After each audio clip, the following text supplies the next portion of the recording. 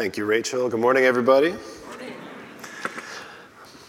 I wonder if most of you could name who your favorite Christian author is. And you can't say the Bible, something else. Favorite Christian author. If you know me, you probably know the answer. It's Tim Keller. He's a pastor in New York City at Redeemer Church. He's a theologian and an apologist. And maybe my favorite book that he wrote is a really little book called The Freedom of Self-Forgetfulness.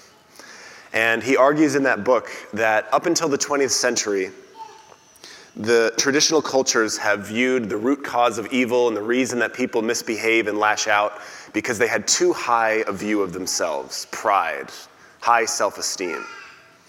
And he says if you look at our culture after the 20th century in the West, we've reversed that. And we've said the problem isn't that we lash out and misbehave because we have too high a view of ourselves, but it's the opposite, because we have too low a view of ourselves, because our self-esteem is so low.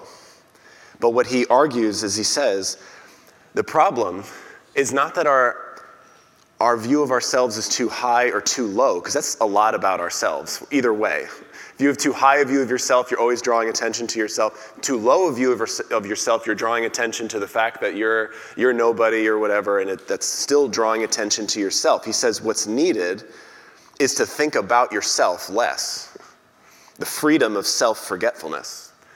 And what that looks like is you don't always have to be building up a resume. You don't always have to be trying to impress everybody and make sure they have a good opinion of you. You don't have to find yourself in the courtroom always waiting for that verdict that you're valuable, that you mean something.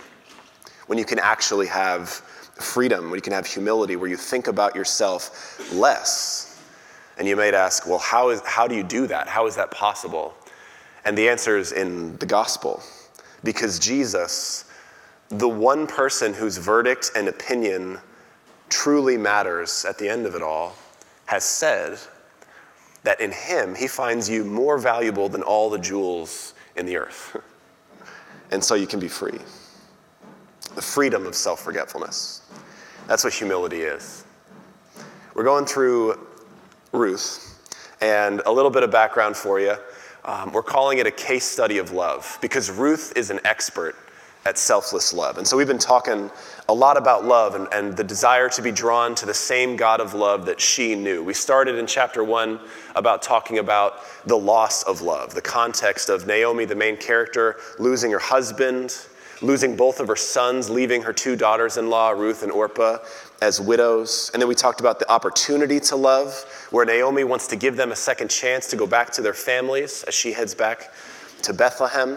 But then Ruth, Orpah, the one daughter-in-law, goes back to Moab, but Ruth clings to Naomi and in an even stronger act of love commits herself to Naomi for the rest of her life. And then we talked 2 weeks ago about the fact that love endures. As they walk Ruth and Naomi back into Bethlehem after not being there for 10 years, Naomi remembers that she left full, but she's come back empty. And rather than Ruth being upset or saying, you came back with me, you're not empty, she gives her room to lament. That was also the sermon that we collectively decided that Facebook is better than Instagram or TikTok, because they couldn't keep in touch. And then last week, Dennis brought the message of the fact that love is courageous. We have early in the morning, Ruth gets up, being at the very bottom of the social hierarchy in a dangerous, vulnerable situation, and she ventures out into the unknown to try to provide food for herself and for Naomi. Love takes courage. And today we're going to see in the message that love is humble. We're going to see this dance of humility between Ruth and Boaz and the God of humility that they point to. The main idea of the message is this: love and humility are inseparable. And if you think about humility as thinking about the freedom of self-forgetfulness, of not being so caught up in yourself all the time, that makes sense of how we can love others. If loving others is valuing them and being willing to work for their best interests, we can only do that when we're not obsessed and caught up and always trying to build our own resume. We can look to others. Love and humility are inseparable. So we're going to talk first about the humility of Boaz. We see that in verses 8 through 9 of chapter 2. And then the humility of Ruth in verses 10 through 13. And I missed one verse there. There's one more verse in this passage, verse 14. And there's one more significant act of humility that we see in Boaz at the end of the passage.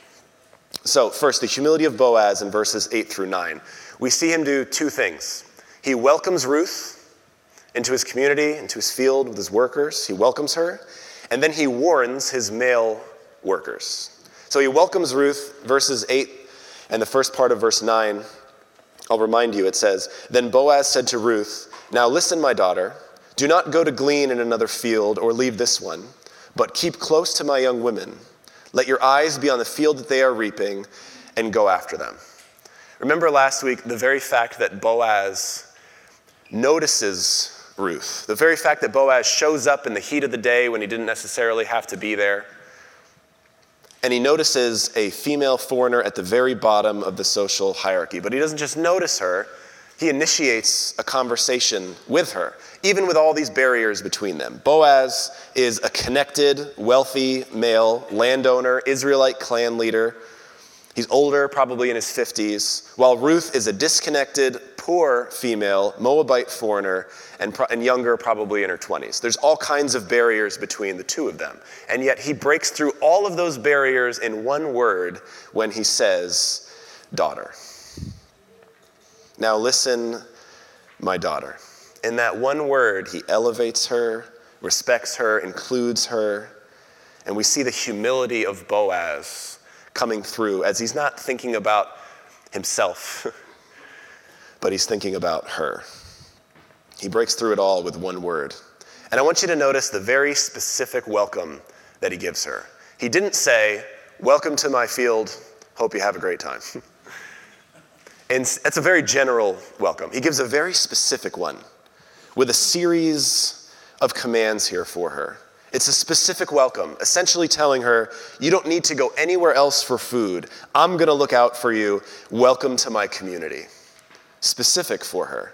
I think we notice the difference between a general welcome to a new community and a specific one.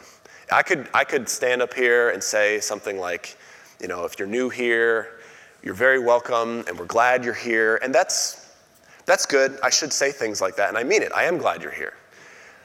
But that's a very general welcome. The difference between that or maybe an email invitation to some community versus an in-person, face-to-face, specific welcome. We know the difference. We know the difference of the impact. When I first moved here, I was thinking about, this is 5 years ago, I appreciated the general welcoming atmosphere on stage and the general welcoming atmosphere of the church, but it was the specific people that made me feel like this can be my church family, making me feel welcomed. And there were multiple people that made me feel welcomed and specifically invited me and just told me they were glad I was here. And I was thinking of different people that did that, and I don't think they'll be embarrassed, but the Frugios, especially early on, Nick and Krista, just made me feel very welcomed to the church. And it's not necessarily difficult to do that. It's just going up to somebody and saying, "I'm glad you're here. I'm glad you're part of this community." We're glad. Anna and I just went to a church in Denver this past Sunday while we weren't here. And she has some family there, and there's a church there that made a big impact on her a couple years ago. And we did miss you guys, by the way. The church was extremely welcoming. And I remember there was a guy there named Santo, which I'll probably never meet again or know nothing about. But he simply came up to the two of us. There were multiple people that did something like this. But Santo came up and he just said, "Hey, I just want you to know I've been coming here a few months. I'm just really glad you guys are here." And then he walked away. And I was like, cool. He didn't have to have a list of things he wanted to talk about. He didn't have to ask us 10 questions, which would have been fine. It was just simply, "Glad you're here, welcome," and introduced himself. The specific welcome. Let's be that kind of church. I know we've made some growth in the last couple years or more in becoming more and more of a welcoming, inclusive body, and I hope that we continue to grow in that. And it doesn't have to be as hard as we might think it is. So, he welcomes Ruth specifically. And then he warns his male workers at the last part of verse 9. Look what he says. He's talking to Ruth and he says, "Have I not charged the young men not to touch you? And when you are thirsty, go to the vessels and drink what the young men have drawn." Okay, imagine you're a female. And if you're a female, you don't need to imagine that. You already are. And it's the first day of work. And you walk in, and your boss pulls you aside and says what Boaz just said to Ruth. "Don't worry, I told the guys not to touch you." What might your response be to that? Like today, first day of work, you go in. It would probably be something like, "Why do you feel the need to go and tell them that?" This is telling us something about the culture at the time. This was a dangerous situation for Ruth. Dennis mentioned that last week. Unbelievably dangerous. At the very bottom, female foreigner, at the very bottom of the social hierarchy. She has no male protector. And Boaz doesn't wait for something to happen. He anticipates potential problems and he addresses it. He takes initiative. And some, in our culture, something like that happened. We might call that presumptuous or judgmental. Others might call it wisdom or experience. And a lot has changed between that culture and ours and the time that has lapsed. But unfortunately, the need to protect women from abusive men has not changed. I'm going to give a very general example here of just having it in our minds, men, to be tenderly assertive, to protect women. So when I was in Lynchburg, Virginia for grad school, there was a group of friends in our church that would go salsa dancing, with the hips. And I don't know.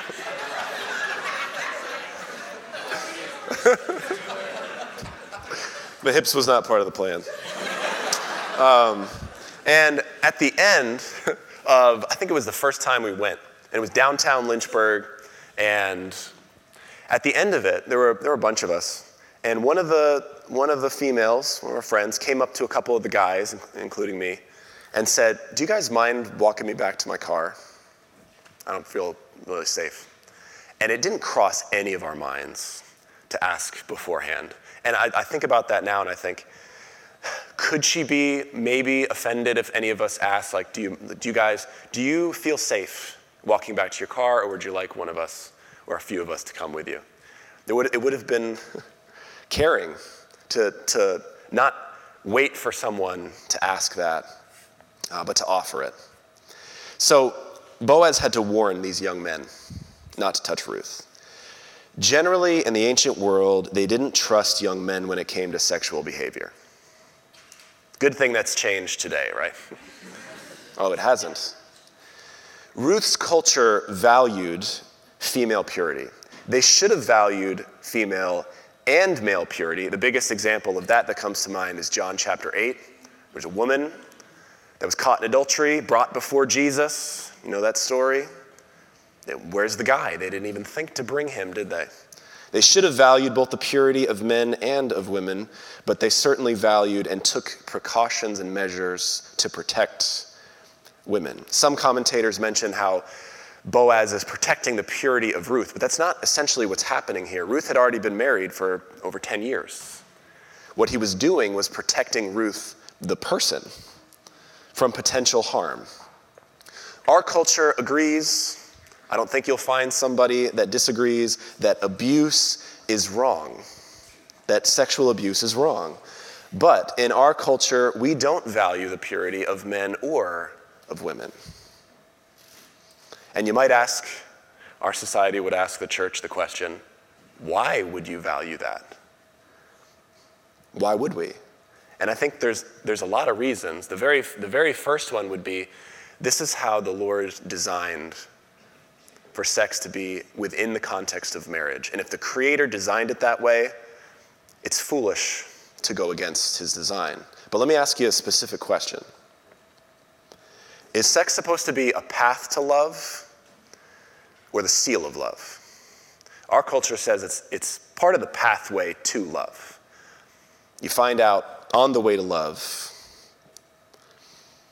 if it's the right person for you.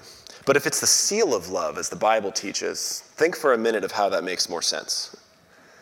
It's refusing to give yourself fully to someone physically before you've given them fully yourself economically, spiritually, emotionally. If two becoming one flesh, that vulnerable physical union, is supposed to be more than simply a physical union as Scripture describes it, it's becoming one in all areas of life. Physically, spiritually, emotionally, psychologically, legally. They protected that. Now, in saying some of this, I'm aware that some may be immediately upset and thinking about mistakes that have been made. And what should I say about that? Well, I already brought up John 8, so let me just quote the words of what Jesus said when mistakes were made. He said, "Go and sin no more." Whatever area of life, mistakes that have been made in our lives, when he says go and sin no more, he's saying you can still make a positive impact in the lives of those around you for the rest of your life.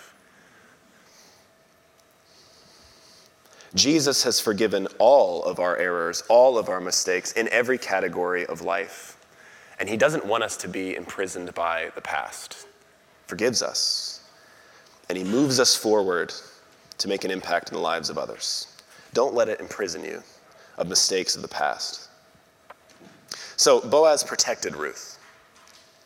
He protects her from potential harm. He takes initiative. And he does that not caring if the male workers are going to be upset with him or look down on him or probably make fun of him behind his back. Why? Because Boaz is showing humility here. He's not thinking about himself. He's thinking about Ruth and what she needs. And he protects her. Love and humility are inseparable. Talked a little bit about the humility of Boaz. There's one more example at the end of this passage in verse 14, but let's look at the humility of Ruth in verses 10 through 13. In these verses we see first relief from Ruth, respect from Boaz, and then the release of a blessing in those verses. We see first the relief of Ruth. After Boaz gives her these commands, this specific welcome and the fact that he would protect her, it says in verse 10, "Then she fell on her face, bowing to the ground, and said to him, 'Why have I found favor in your eyes, that you should take notice of me since I'm a foreigner?'" Look at verse 13, still in response to what Boaz did. "Then she said, 'I have found favor in your eyes, my Lord, for you have comforted me and spoken kindly to your servant, though I am not one of your servants.'" What do we see in Ruth in her response to Boaz?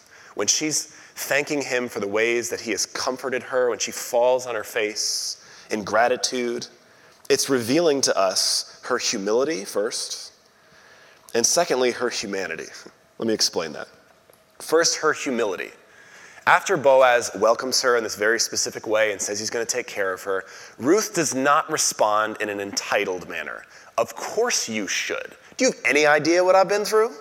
Do you know the last couple years of my life and what's taken place? Do you know what I've given up? Do you know what I've sacrificed? Give me that grain." No, she doesn't have an attitude of entitlement, but instead of humility. It also reveals to us her humanity.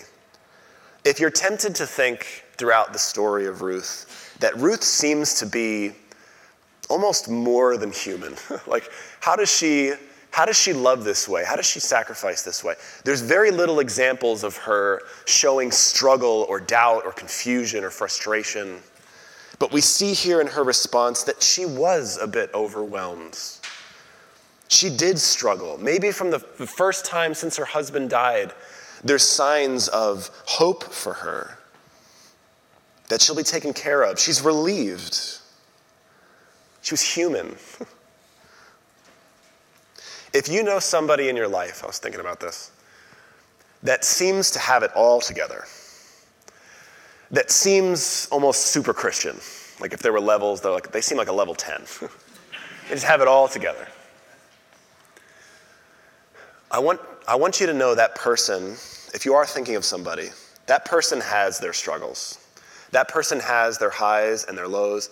And maybe if a name is coming to mind, acknowledge that person, reach out to that person, show them that you notice their strength, but then maybe ask, how can I pray for you? Because they're human.